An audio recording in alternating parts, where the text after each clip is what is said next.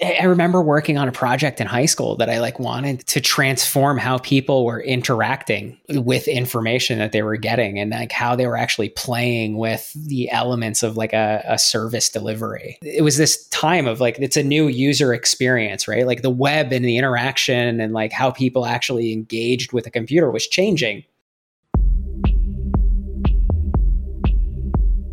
Welcome to the podcast, where we introduce you to incredible humans who share their journeys with the mission to inspire you to harness your own inner tenacity to drive your life and career forward. And now, your host, Adam Posner.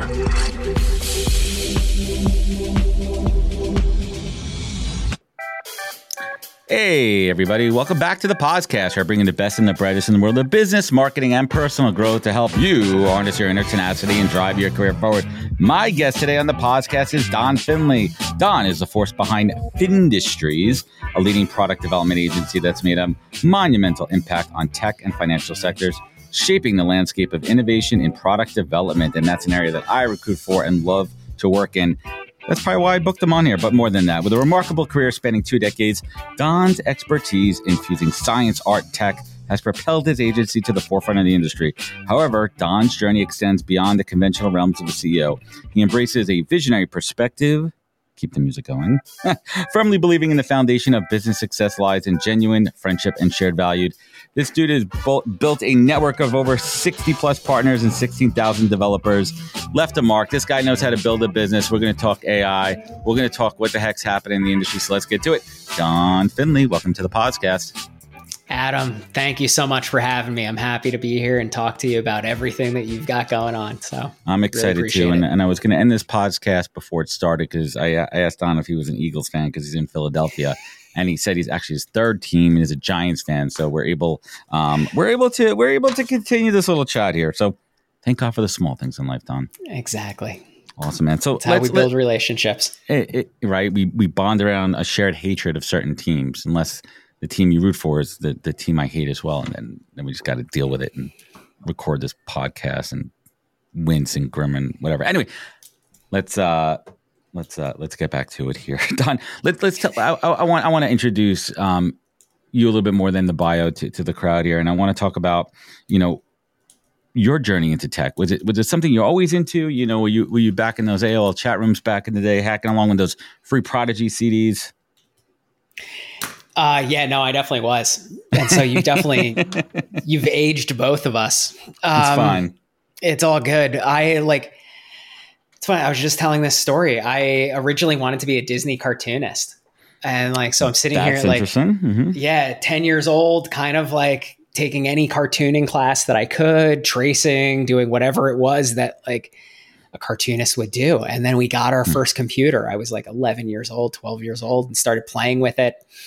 And, at first we had, a couple games. Right. But then it was like, all right, I'm kind of bored of this. So I started getting into like, what can I make this thing do? And the creative endeavor just kind of went. And I always saw like software development as this creative process that allowed me to express in a different way. It's so cool too. And I'm not going to date you on here, but I remember my early days of coding. I was growing up in Brooklyn. I remember in elementary school, we were even doing BASIC and Logo and making the rocket ship flying, fast forward to where we are today. But the cartooning is interesting. So let's take a little bit of a turn here. What was it about the Disney cartoons that really inspired you? Was there certain characters, stories? The inspiration, I don't know if it was so much the characters, but the ability to tell a story that you wouldn't have been able to tell really got to me, right? Like you could tell Cinderella, you could tell Lion King, you could give personas to animals, look at what Pixar is doing with emotions, right? Like that elements, that story, that element. Yeah, elements. And that, anything. That storytelling aspect was just really thriving for me. It gave an imagination a new realm of play. It's pretty interesting too, and I never really thought about it, even though it's pretty obvious, is like what Pixar's doing, right? It's the artist storytelling on something that doesn't have a physical life, like the elements, right? Like they don't. and now you're putting a life and a story and a character behind them. It's pretty incredible too. Aside from Disney, like what were your jams growing up? I mean, for me, I'm still Simpsons, and it's funny. I watch it with my kids now. I mean, it's crazy. It's the longest running show in the history of TV, but they keep it. So my favorite part about The Simpsons is how they literally predict the future. They predicted Trump. They predict everything that happens on The Simpsons. It's incredible. Now, how is that? Like, and I love The Simpsons growing up. I definitely was like in that. I feel like I transitioned into South Park, and like that's been where I've like stayed into it. But yeah. South Park. I mean, that's another winner, right? I mean, always staying on top on the cutting edge. But we digress a little bit. So technology, you got the first computer and you're messing around with that. How did that carry through, your early days of school into college? I was fortunate that like I had some really good teachers. Went to like a good school growing up. Like they supported any endeavor as far as like getting into, programming at a young age, and like helped us find things, like in my classmates to find things that like helped expand that. And so as I, got into the computer, my parents helped me like figure out how I was going to like do more programming stuff if that's what I wanted to do. I started my first business when I was like 15 to it was right around like 17. What was that business? Designing websites. So like this is like it was late 90s, right? So like the internet was just taking off. And like, so I got into the idea of like helping people get online and get their web presence up and going. What platform were you building them on back then? Where were they based? They were the static pages. I remember that. What kind of builder tool? I don't even. Oh my God. It got acquired by Adobe. I want to say Dreamweaver, and who was doing Flash before Adobe picked up Flash. Like that was that. So you kind of combine the animation with the web presence. So, I mean, even back then, like, it's hard to kind of think about it, but were you thinking more than just the design? Were you thinking more about the use of it and any future applications, or was that not even a thought back then because it was so nascent, it was so new? Well, I remember working on a project in high school that I like wanted to transform how people were interacting with information that they were getting, and like how they were actually playing with the elements of like a service delivery. And so it was this time of like, it's a new user experience, right? Like the web and the interaction and like how people actually engaged with a computer was changing. It's crazy. So I want to make a huge leap forward, and we're going to come back to the story now. But I've been messing around. I mean, one of the pieces of AI, I messed around with a lot of AI. All the Chat GPT versions we're up to now, but one of them that's really interesting to me, and I don't recall the name of it offhand, is it's a program where you could almost draw with the computer a website, and it creates it for you. But it doesn't just create it for you; it's also infusing the AI components to advise you on the best UI UX for what you're designing and give you recommendations based on that. Even wording on your buttons, on the labels, on different parts of it. So you don't even need to know how to code anymore. You just need to have an idea, and the technology is going to translate it into a functioning website. How crazy that we've gone that far in 20 years. It's amazing. Like I have my undergraduate degree is in computer science with a focus on artificial intelligence. And like at that time we were studying all the things that we're doing today with, let's also call it machine learning too, right? It's important that we pair those two together because they go, and AI has been around for a very, very long time. Just like the internet's been around since the 50s and 60s, right? Like people have been fucking around and finding out for a while on this stuff. Well, and they were doing AI. Artificial intelligence, is the large umbrella that covers this. And like it's we were not doing just ChatGPT, like the consumer facing, right? That's another whole thing, right? Like, oh my God, did you hear the AI came out last year? No. No. AI has been around. But like this was during the winter. The AI winter was during like this time period from like the late 70s to basically 2012. And 13 is really what kicked off this new sort of evolution, because we had the ideas for how we would do these things. We didn't have the data, and we didn't have the compute power to basically go at it. So the internet helped to create that whole swell of awesomeness that we see today. And that's an interesting point too. It's we had the computing power needed to catch up to the output, the desired output, right, for the speed to get to where it needed to be. Right. So explain to everyone out there, right? Like explain to everyone out there, like how would you explain AI to my mom? Okay. So I call this the lowest common denominator question. No offense, Mom. I know this is the, how do you explain this to your parents? And like, I still don't know if my mother understands what I'm up to. How do you explain it to them? All right. So how would I explain, let's do ChatGPT to my mother, right? Or to anybody's mother is like, you're looking at a system that is able to take in any bit of information that you have. And the desired is that it has a conversation with you, that it is able to intelligently find information, respond to it, and understand the context in which you're asking it. Along the lines of like how it does it, it mimics the human brain, right? So the human brain is made up of neurons, and the neurons are activated by electrical pulses that end up triggering a whole set of them. And when you do this on, the order of magnitude of 1 billion type of neurons, you're able to mimic that type of brain. But the important part is like, how do you train it? And this is where, how do you figure out what neurons connect to other neurons? And the way that I like to talk about this is it's like, you ever train a dog, right? You ever have a puppy? No. Okay. But I know what it's. Yeah. So like a puppy has, all right. Well, conversation's done. So we made it past the Eagles. We can't make past this. A puppy has an unlimited amount of energy, right? Like you're just going to do things, and they don't have the software necessary to know what's a good behavior versus a bad behavior. And so like what we end up doing is we end up rewarding good behavior, and the good behavior then ends up coming out again, and we punish bad behavior, right? So that's how you train AI.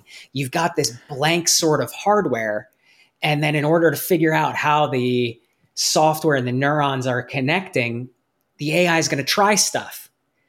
And because you have this goal function, it then goes back and says, you know what, that was a good behavior. And the AI is like, all right, well, I'll reinforce that pathway that got me there. And that's what reinforcement learning is. It's consistent learning. But what I try to implore is that like it's garbage in, garbage out, right? Like your output in AI is only as good as the input that's coming in there. And whether it's an open source AI like OpenAI, or whether you're creating your own chat GPTs, which is really cool.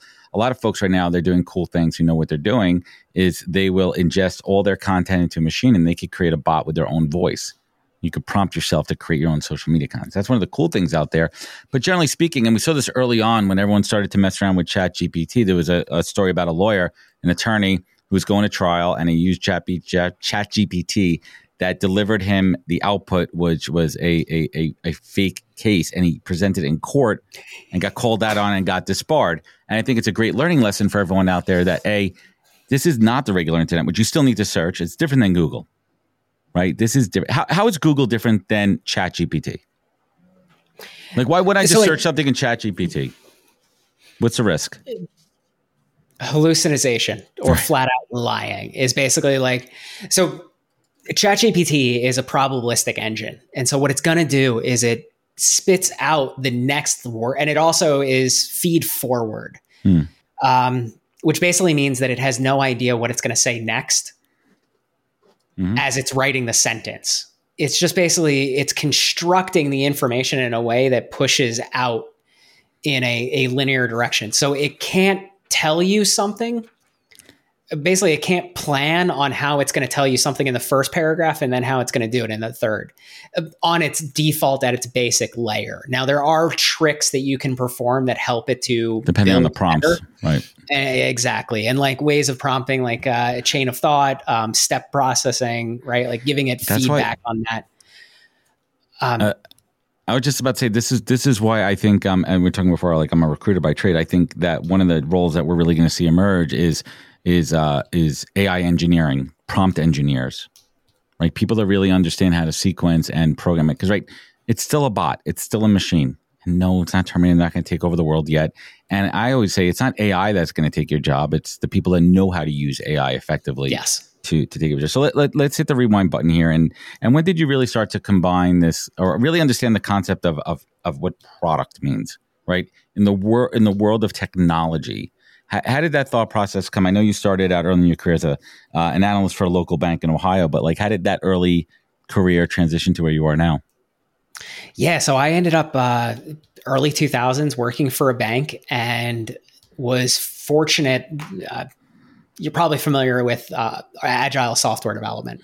And so agile is this umbrella set of processes and ideas about how you go about developing software. So instead of doing something and then having one big release after 6 months, you have a release every week and you can course correct and you can go. Kind of building the airplane as you fly it, right? Yeah, that's basically what it turns out to be. Agile, right?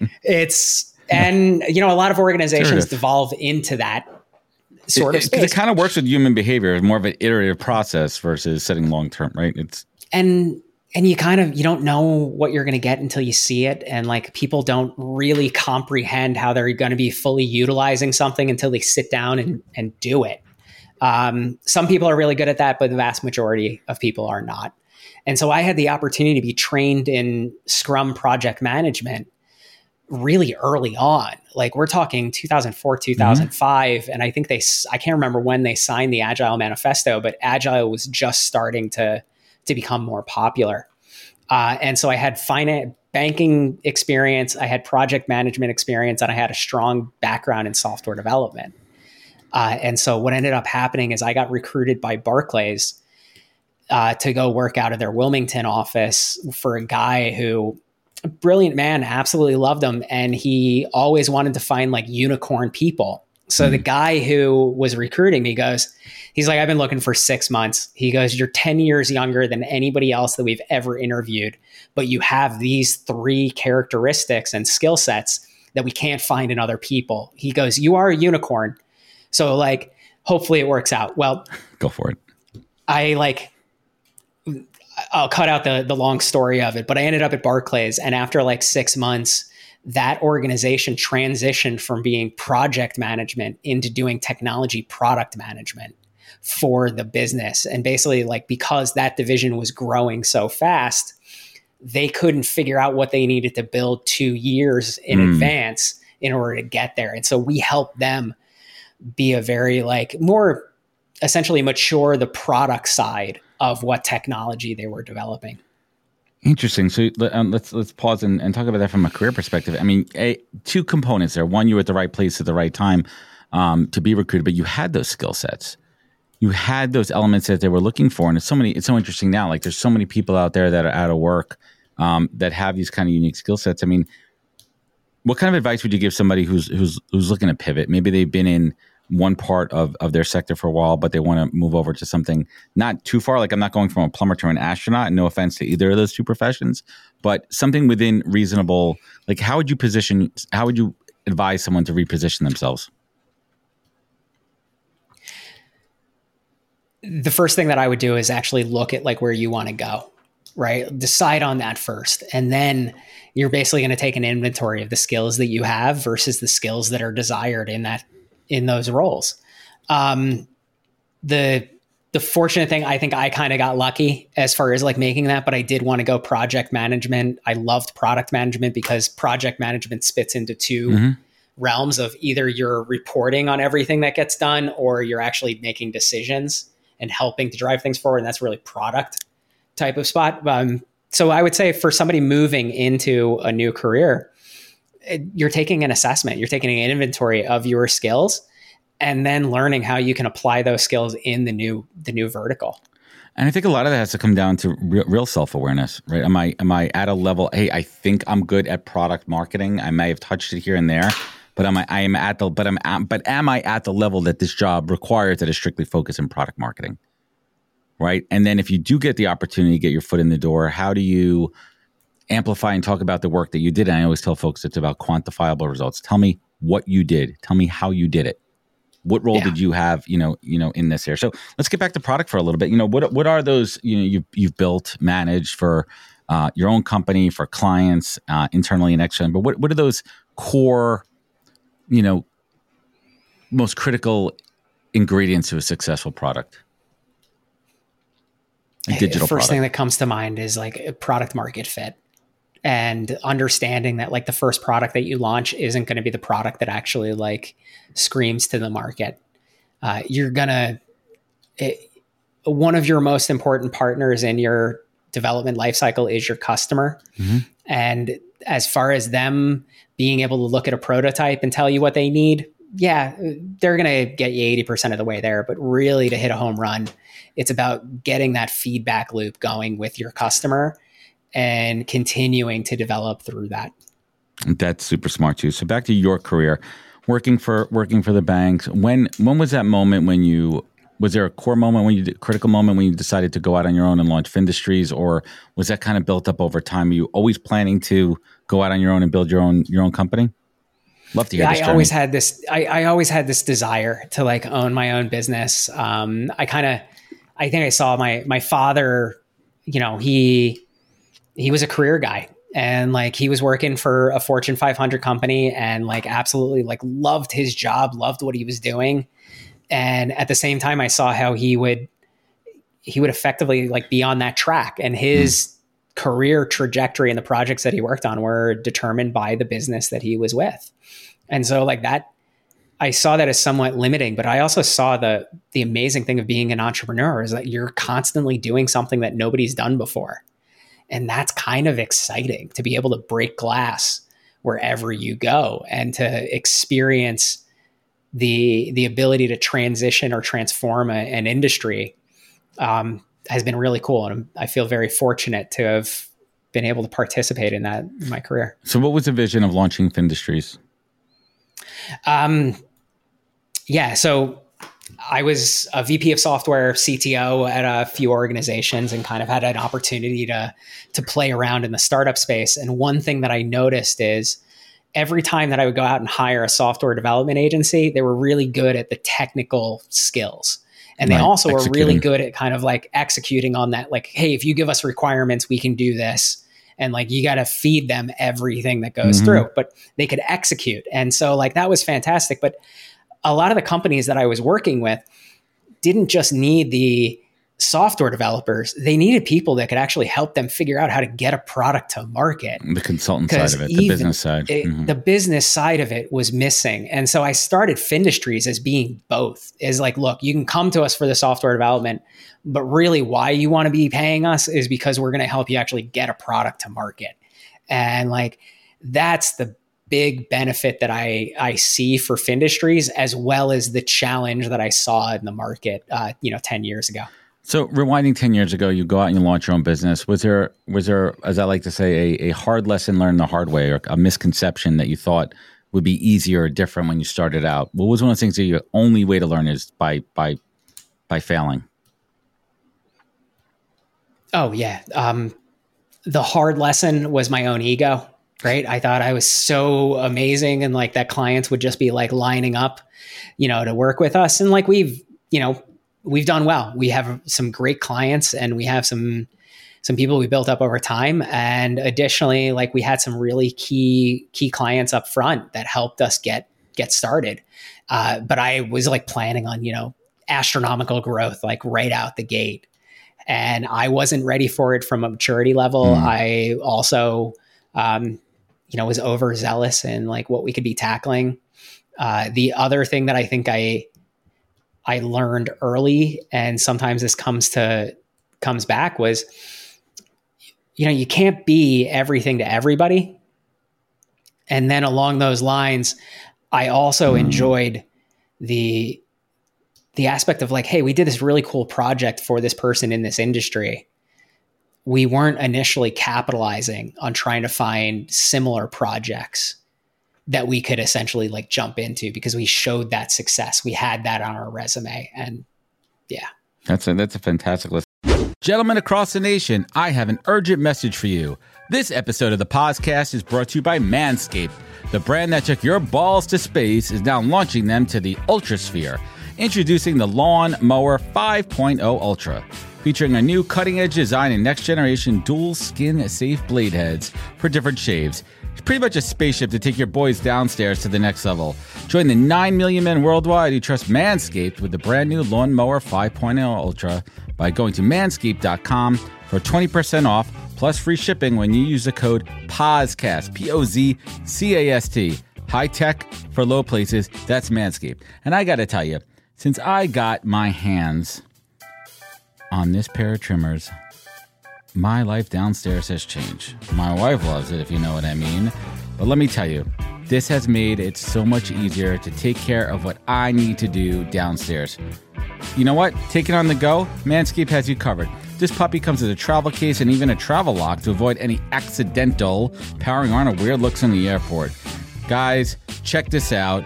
Go to manscaped.com, get 20% off when you use the code POZCAST, plus free shipping. I'm telling you, your balls have been through enough. It's time to go ultra with Manscaped. Check it out.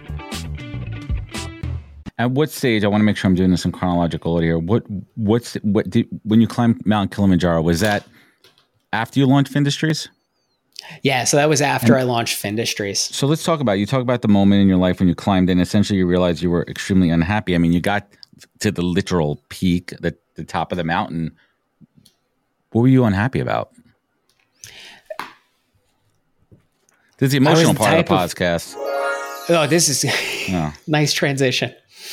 So we end up climbing the mountain. Like even before that, like FinDistries was hitting every single check mark that it could, right? Like I was setting goals, hitting them, setting personal goals, hitting them, right? Like everything was kind of like chasing the next kind of thing. And so what ended up happening is we get to the top of Kilimanjaro and it's a 6.5 day hike to get to the top. You climb up and then you climb up in the middle of the night. Mm-hmm. You turn around and you see the sunrise. And it was that moment of seeing the sunrise over the second peak and looking at my friends' faces, and they were all like in awe of this. And I'm like, yeah, it's okay. Meh. And so it was like this light switch. It's all right. Yeah. It's like, this is cool. I mean, you know, I have seen a sunset. Yeah. Right. Like, oh, what the fuck? No. Right. That was a moment where I was like, holy shit, there is nothing wrong outside of me. It's me that's the problem in this. I mean, what an existential, like you literally climbed the peak, right? Like you trained for it, you prepared, you were excited, you did it, and then you do it and you get to the top, you're like, okay, well, I'm at the place where I should be ecstatic. And I'm looking at my friends, and why do I not have the same emotion as them? So, where did that journey go from there? Because I mean, listen, it's that had to be one of the core moments of radical self-awareness in your life, where you're like, something is we all go through it, right? And as a business owner, as a human, as an entrepreneur, whatever, like those moments are. I mean, I talk about my journey, my self-awareness epiphany all the time. Like you kind of need to have that moment. Oh yeah, absolutely. I think that moment was the spark that kind of like drove every other change within FinDistries and helped us to explore how we were actually working in the market. I mean, we ended up going on safari after that, going to Zanzibar. And then like the first phone call that I made when I got home was to a friend who I met through business. He invited me to go. We were checking out a potential client who had bought a old U.S. steel mill to fill it with Bitcoin mining equipment because it was close to a power plant, right? And so, like this time frame around 2018 is when this is happening. I got in at that price. Exactly, right? And we're now having another run. So either way.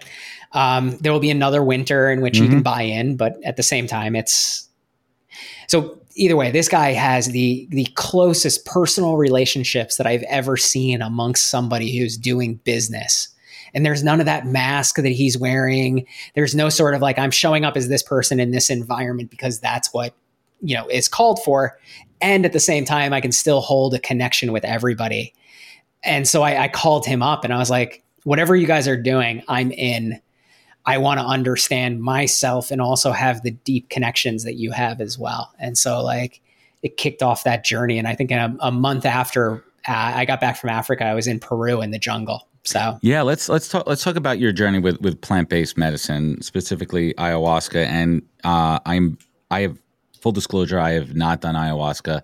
Very interested in its journey. It's around me. My friends have done countless ceremonies or in that Burning Man culture that they do it the right way. I have friends that have traveled into the jungles. They've done the full toad DMT, all that kind of stuff there. And I think that there's a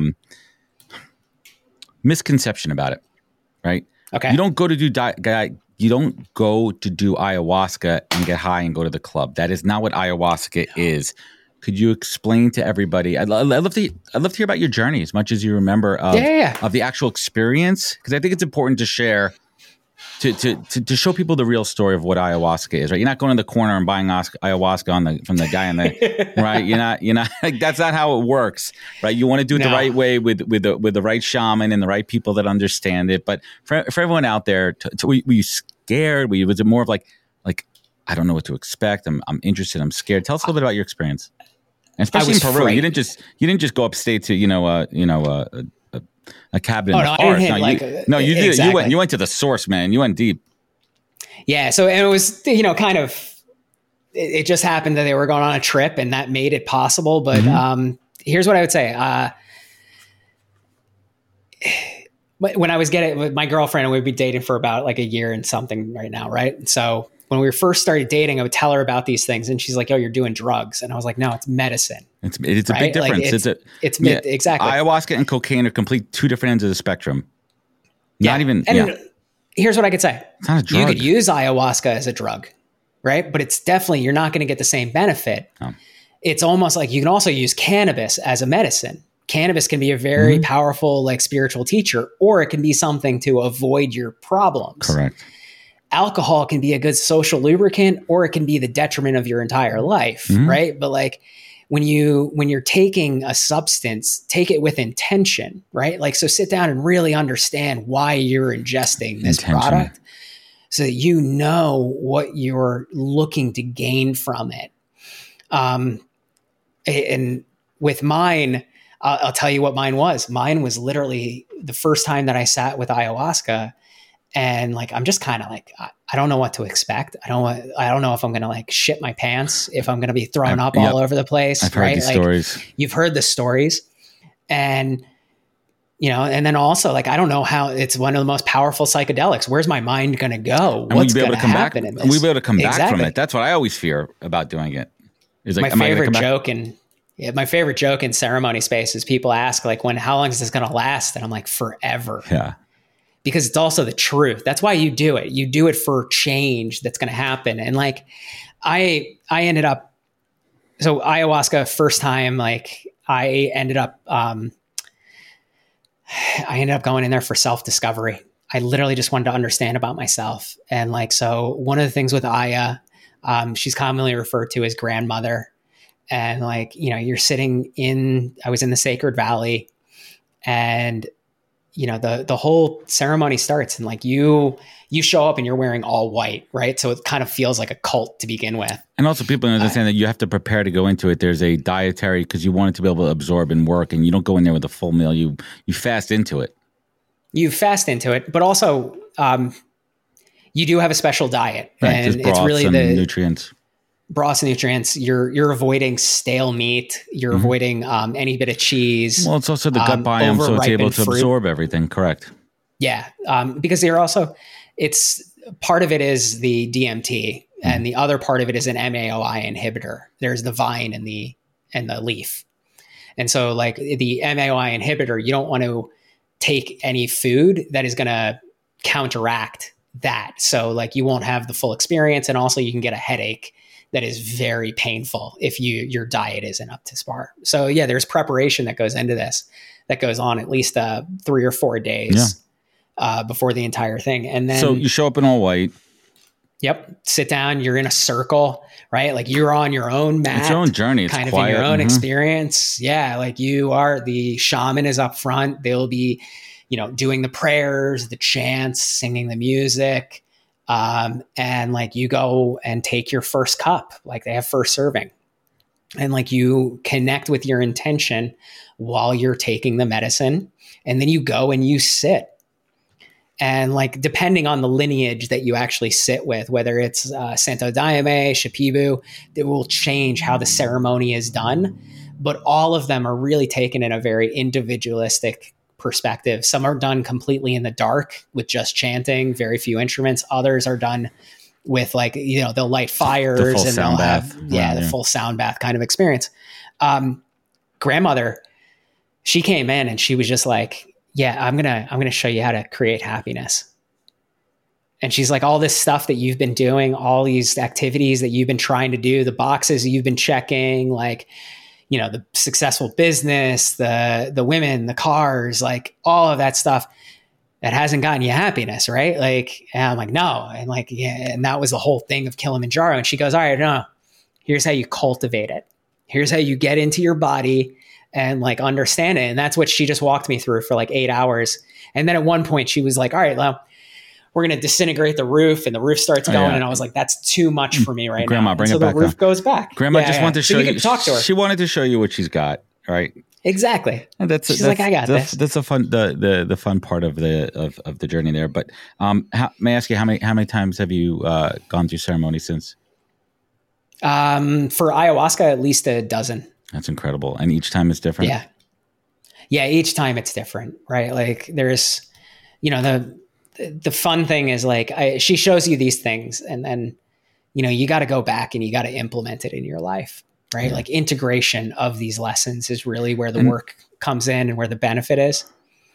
And I can tell you every single time I sit with her, it's a new lesson, a new experience, and just a new gratitude. I love it. And I appreciate you for sharing and being open with that, because I think that it's important for people to understand that, it's not drugs. It's not drugs the way you think about it. But one of the things you actually said, you had this realization that you needed to work with friends even more, right? Yeah. After that. And I think that's powerful, because there's schools of thought that some people old school don't ever work with friends, right? Like, you feel like you're in like a mafia movie, right? Like, don't ever work with friends. But I find some of my best business relationships are with friends, but there's a delicate balance too, because you really have to know how to handle conflict within that, and having a common understanding of like, if there is a conflict, a business conflict, how are we going to handle this so it doesn't affect our friendship?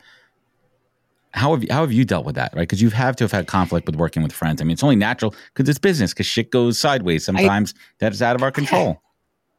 So I have two things. One, my number one priority is the relationship, right? So it helps to ground myself in that, right? Business changes, business evolves. Mm-hmm.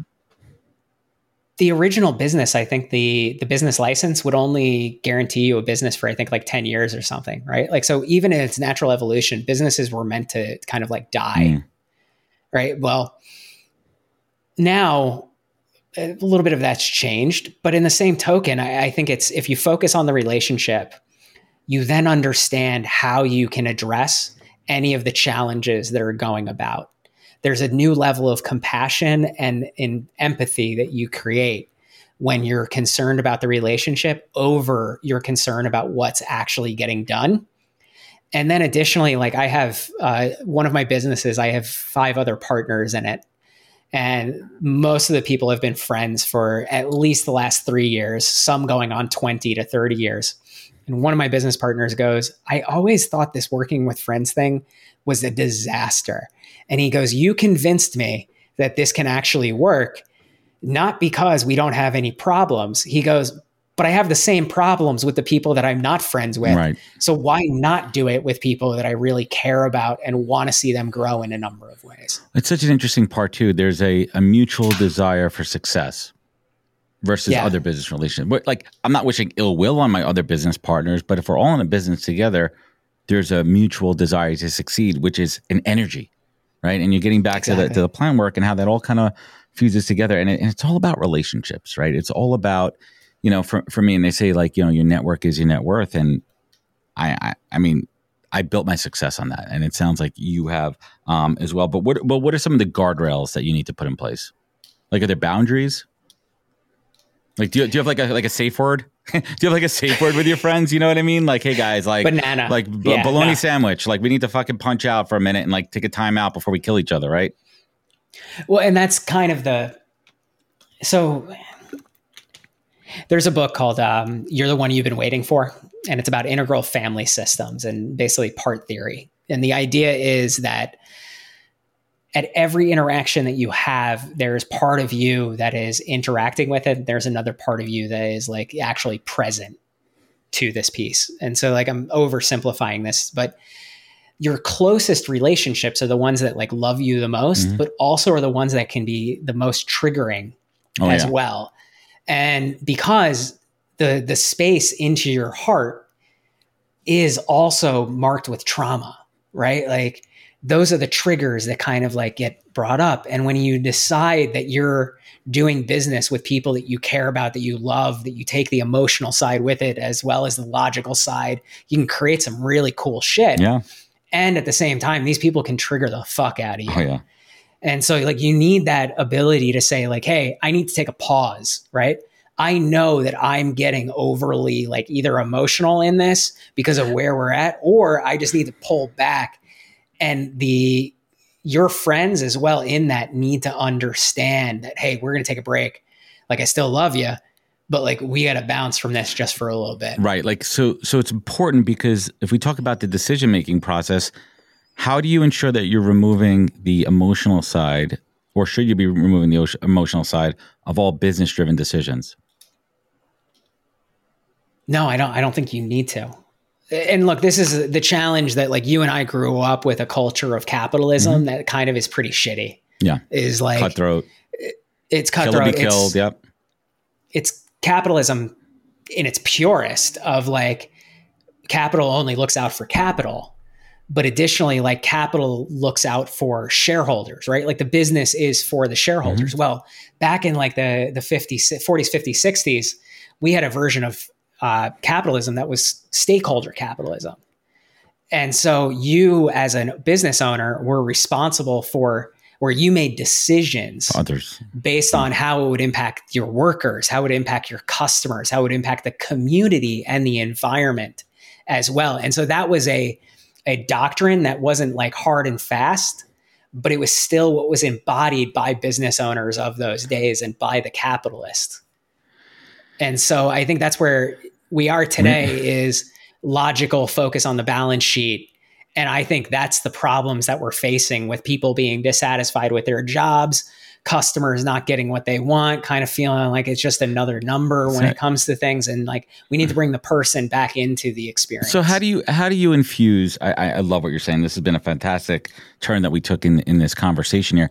How do you infuse your philosophies, your learnings here, your experiences along the way as you build FinDistries? How do you apply that as a business leader? Yeah. So what ended up happening is FinDistries is a straight up consulting shop, right? And so here's the dirty secret of consulting. I'm going to bill you at a high rate and pay my people as little as possible. It's a margins game. It's a margins game, right? My business too, man. I get it. But I changed it. Okay, so here's what we ended up doing. The reason why we were able to bring in 60 partners, 16,000 developers is we started looking at like, all right, what is it that really makes this that I'm working with my friends?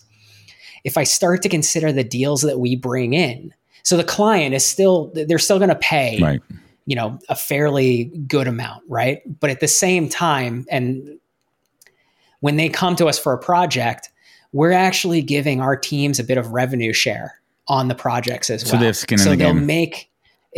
They got their skin in the game. Any new business that they bring in, they've got skin in the game as well. Additionally, what ends up happening with when I'm looking to build a product, I know that I have friends that are exceptional at it. And so some of our friends ended up going out and starting their own businesses, and we work with them. Other friends that we have that we brought in along the way are developers that we used to work with. They would be either competing on projects with us where it'd be two shops in the same house. And I started thinking about it. I was like, we're not really in competition. We're all looking to create. And so how do we create an environment in which the opportunity is there for all of us to succeed? I love it. I mean, I deeply, deeply, deeply believe in collaboration over competition. That's one of the, that's a big thing in my ethos, especially in the recruiting space too. right? Recruiting is one of those old, right? It's in the list of the world's oldest professions, right? Like right above prostitution is used car salesman and then recruiting, right? In that, right? Like the old caveman was selling the second used wheel, right? You know, like, and then there was a recruiter who's getting them the jobs. And I always kind of make that joke too. But like once you embrace collaboration, I mean, your whole mindset changes. The way you approach relationships, the way you approach interactions from a business perspective, it changes. So, great conversation here, and we could talk forever, but we do need to bring this show to a point. But I do want to talk about one of your other passions outside of work. You're an artist, right? Like, what's your medium? What do you love to create? Is that your escape? Do you infuse it into your business? Let's say the one thing that I'm working on is trying not to turn everything into a business, right? Which I'm failing at in the art as well. So either way, what's happening is the business is very logical, and I ran into an artist friend, and she was working with acrylics and pour painting and like using fluid art as like the expression. And I just picked that up and I ran with it. Spoke to you. Right. And it's a way for me to like drop into trance and then just to allow the paint to flow, which creates, endless amounts of like good stuff. And like, if you want to check it out, it's at donfinley.com. It has my portfolio of paints. I have a piece that's being featured down at Art Week Miami this week at Art Basel. Yep, doing that. And then last month was I had a showcase in Times Square as well. And so like it's been a lot of fun. It's a great creative endeavor that just turns on a different part of the mind than when we're working with AI and working with software. That's awesome. I absolutely love it. I want everyone to check that out too. So let's bring it home here, Don. What is I'm gonna throw a curveball question before I get to the other ones. What's your biggest fear about AI technology right now?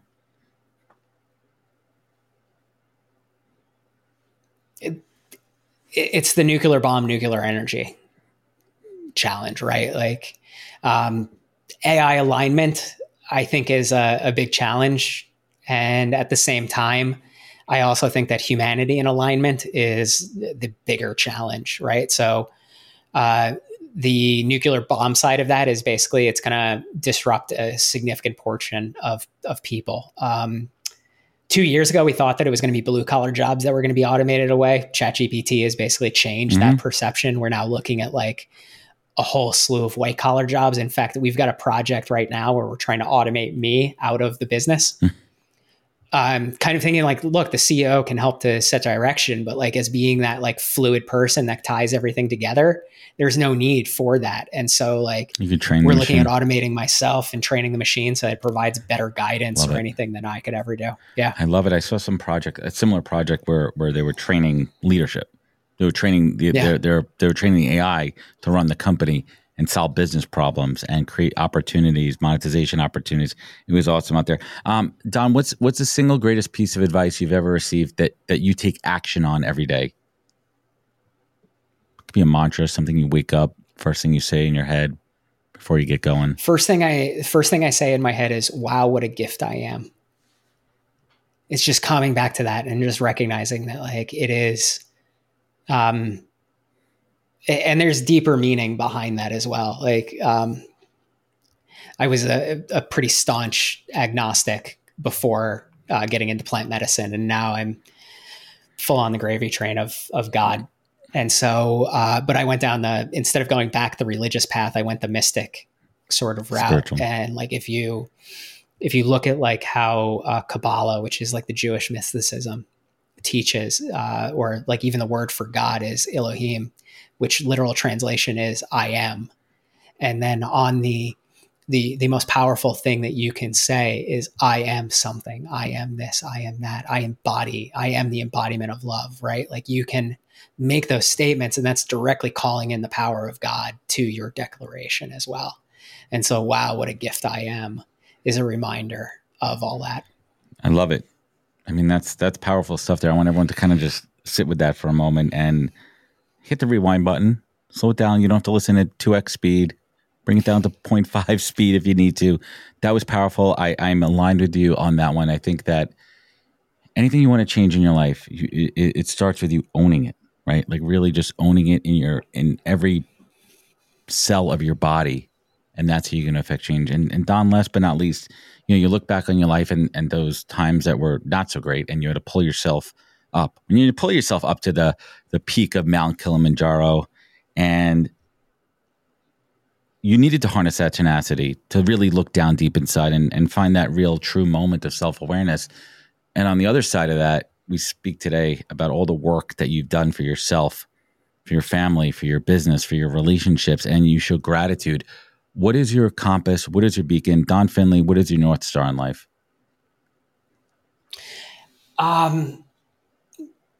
It's the nuclear energy side, right? Like we're in a time period where basically in order for you to make $10 million revenue wise in a business in the 80s, 90s, you need about 40, 50 people. Yeah. And then continually it's been dropping down to being smaller and smaller. And you can create a $10 million business basically by yourself today. We're getting to the point where I think AI can help people to find their own purpose and to find what they love to deliver to the world, and then have AI help surround them with other people who would love to help spread that, or that's where their joy is. And so AI is the oil that helps somebody live a purpose-filled life. And so when it comes to I had a friend who was when you get on this plant medicine journey, you start out healing, right? You're healing from something. And even if you don't recognize it, that's what you're doing. And then I was like, what do you do when you're done healing? And he looked at me and he goes, you figure out how to help someone else. Pay it forward. And I was like, oh yeah, that's fucking brilliant. But that's kind of the thing is I just want to see us be able to use technology in a way that makes it more human and allows for a greater human experience. Amen to that. And as long as we keep it out of the hands of evil, which is always, I don't mean to get all cynical here, but that's the world we live in.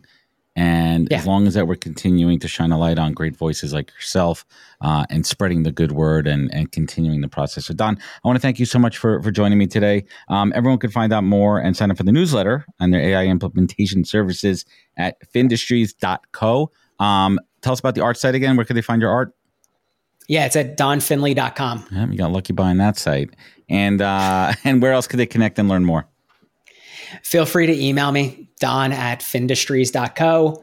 It's FINDUSTRIES.co. Head there. And then additionally, we publish on LinkedIn, and I'm starting to get back into Twitter for a little bit. So we'll see how that There you go, everybody. Don, hang with me one moment as we sign off here. That was a great chat. Thank you so much for your time. And everyone out there, if this show resonated, sharing means caring. Send it to somebody who might need and want to hear this. If you have any questions about AI or Don's journey with plant-based medicine, definitely hit him up there. I'm sure he's more than happy to share. You know where to find out more at thepodcast.com. Remember, follow us on the social media channels. Be good to yourself. Be better to others. And catch us next week for another great episode of the podcast. Take care, everybody. Hey, everybody. I want to talk about a product and platform that I absolutely love, and our latest sponsor, Interseller, the prospecting and outreach platform of choice for recruiters and sellers. Whether you're doubling down on business development or recruiting talent, Interseller does all the heavy lifting of finding contact data, automating the email and follow-up process, and syncs all that rich data into 20-plus CRM and ATS platforms. Reach out now and get going on a 2-week free trial, and let them know you heard about it from Adam on the podcast today. Check out the link on the website. Appreciate it. Wisdom is forever, but for us, it's time to go. Thank you for joining us. Luckily, we'll be back with our next episode soon, jam-packed with more incredible humans. Thank you for listening, subscribing, and sharing. To join the conversation, search the podcast on LinkedIn. And to catch up on past episodes and more info, please visit www.thepodcast.com.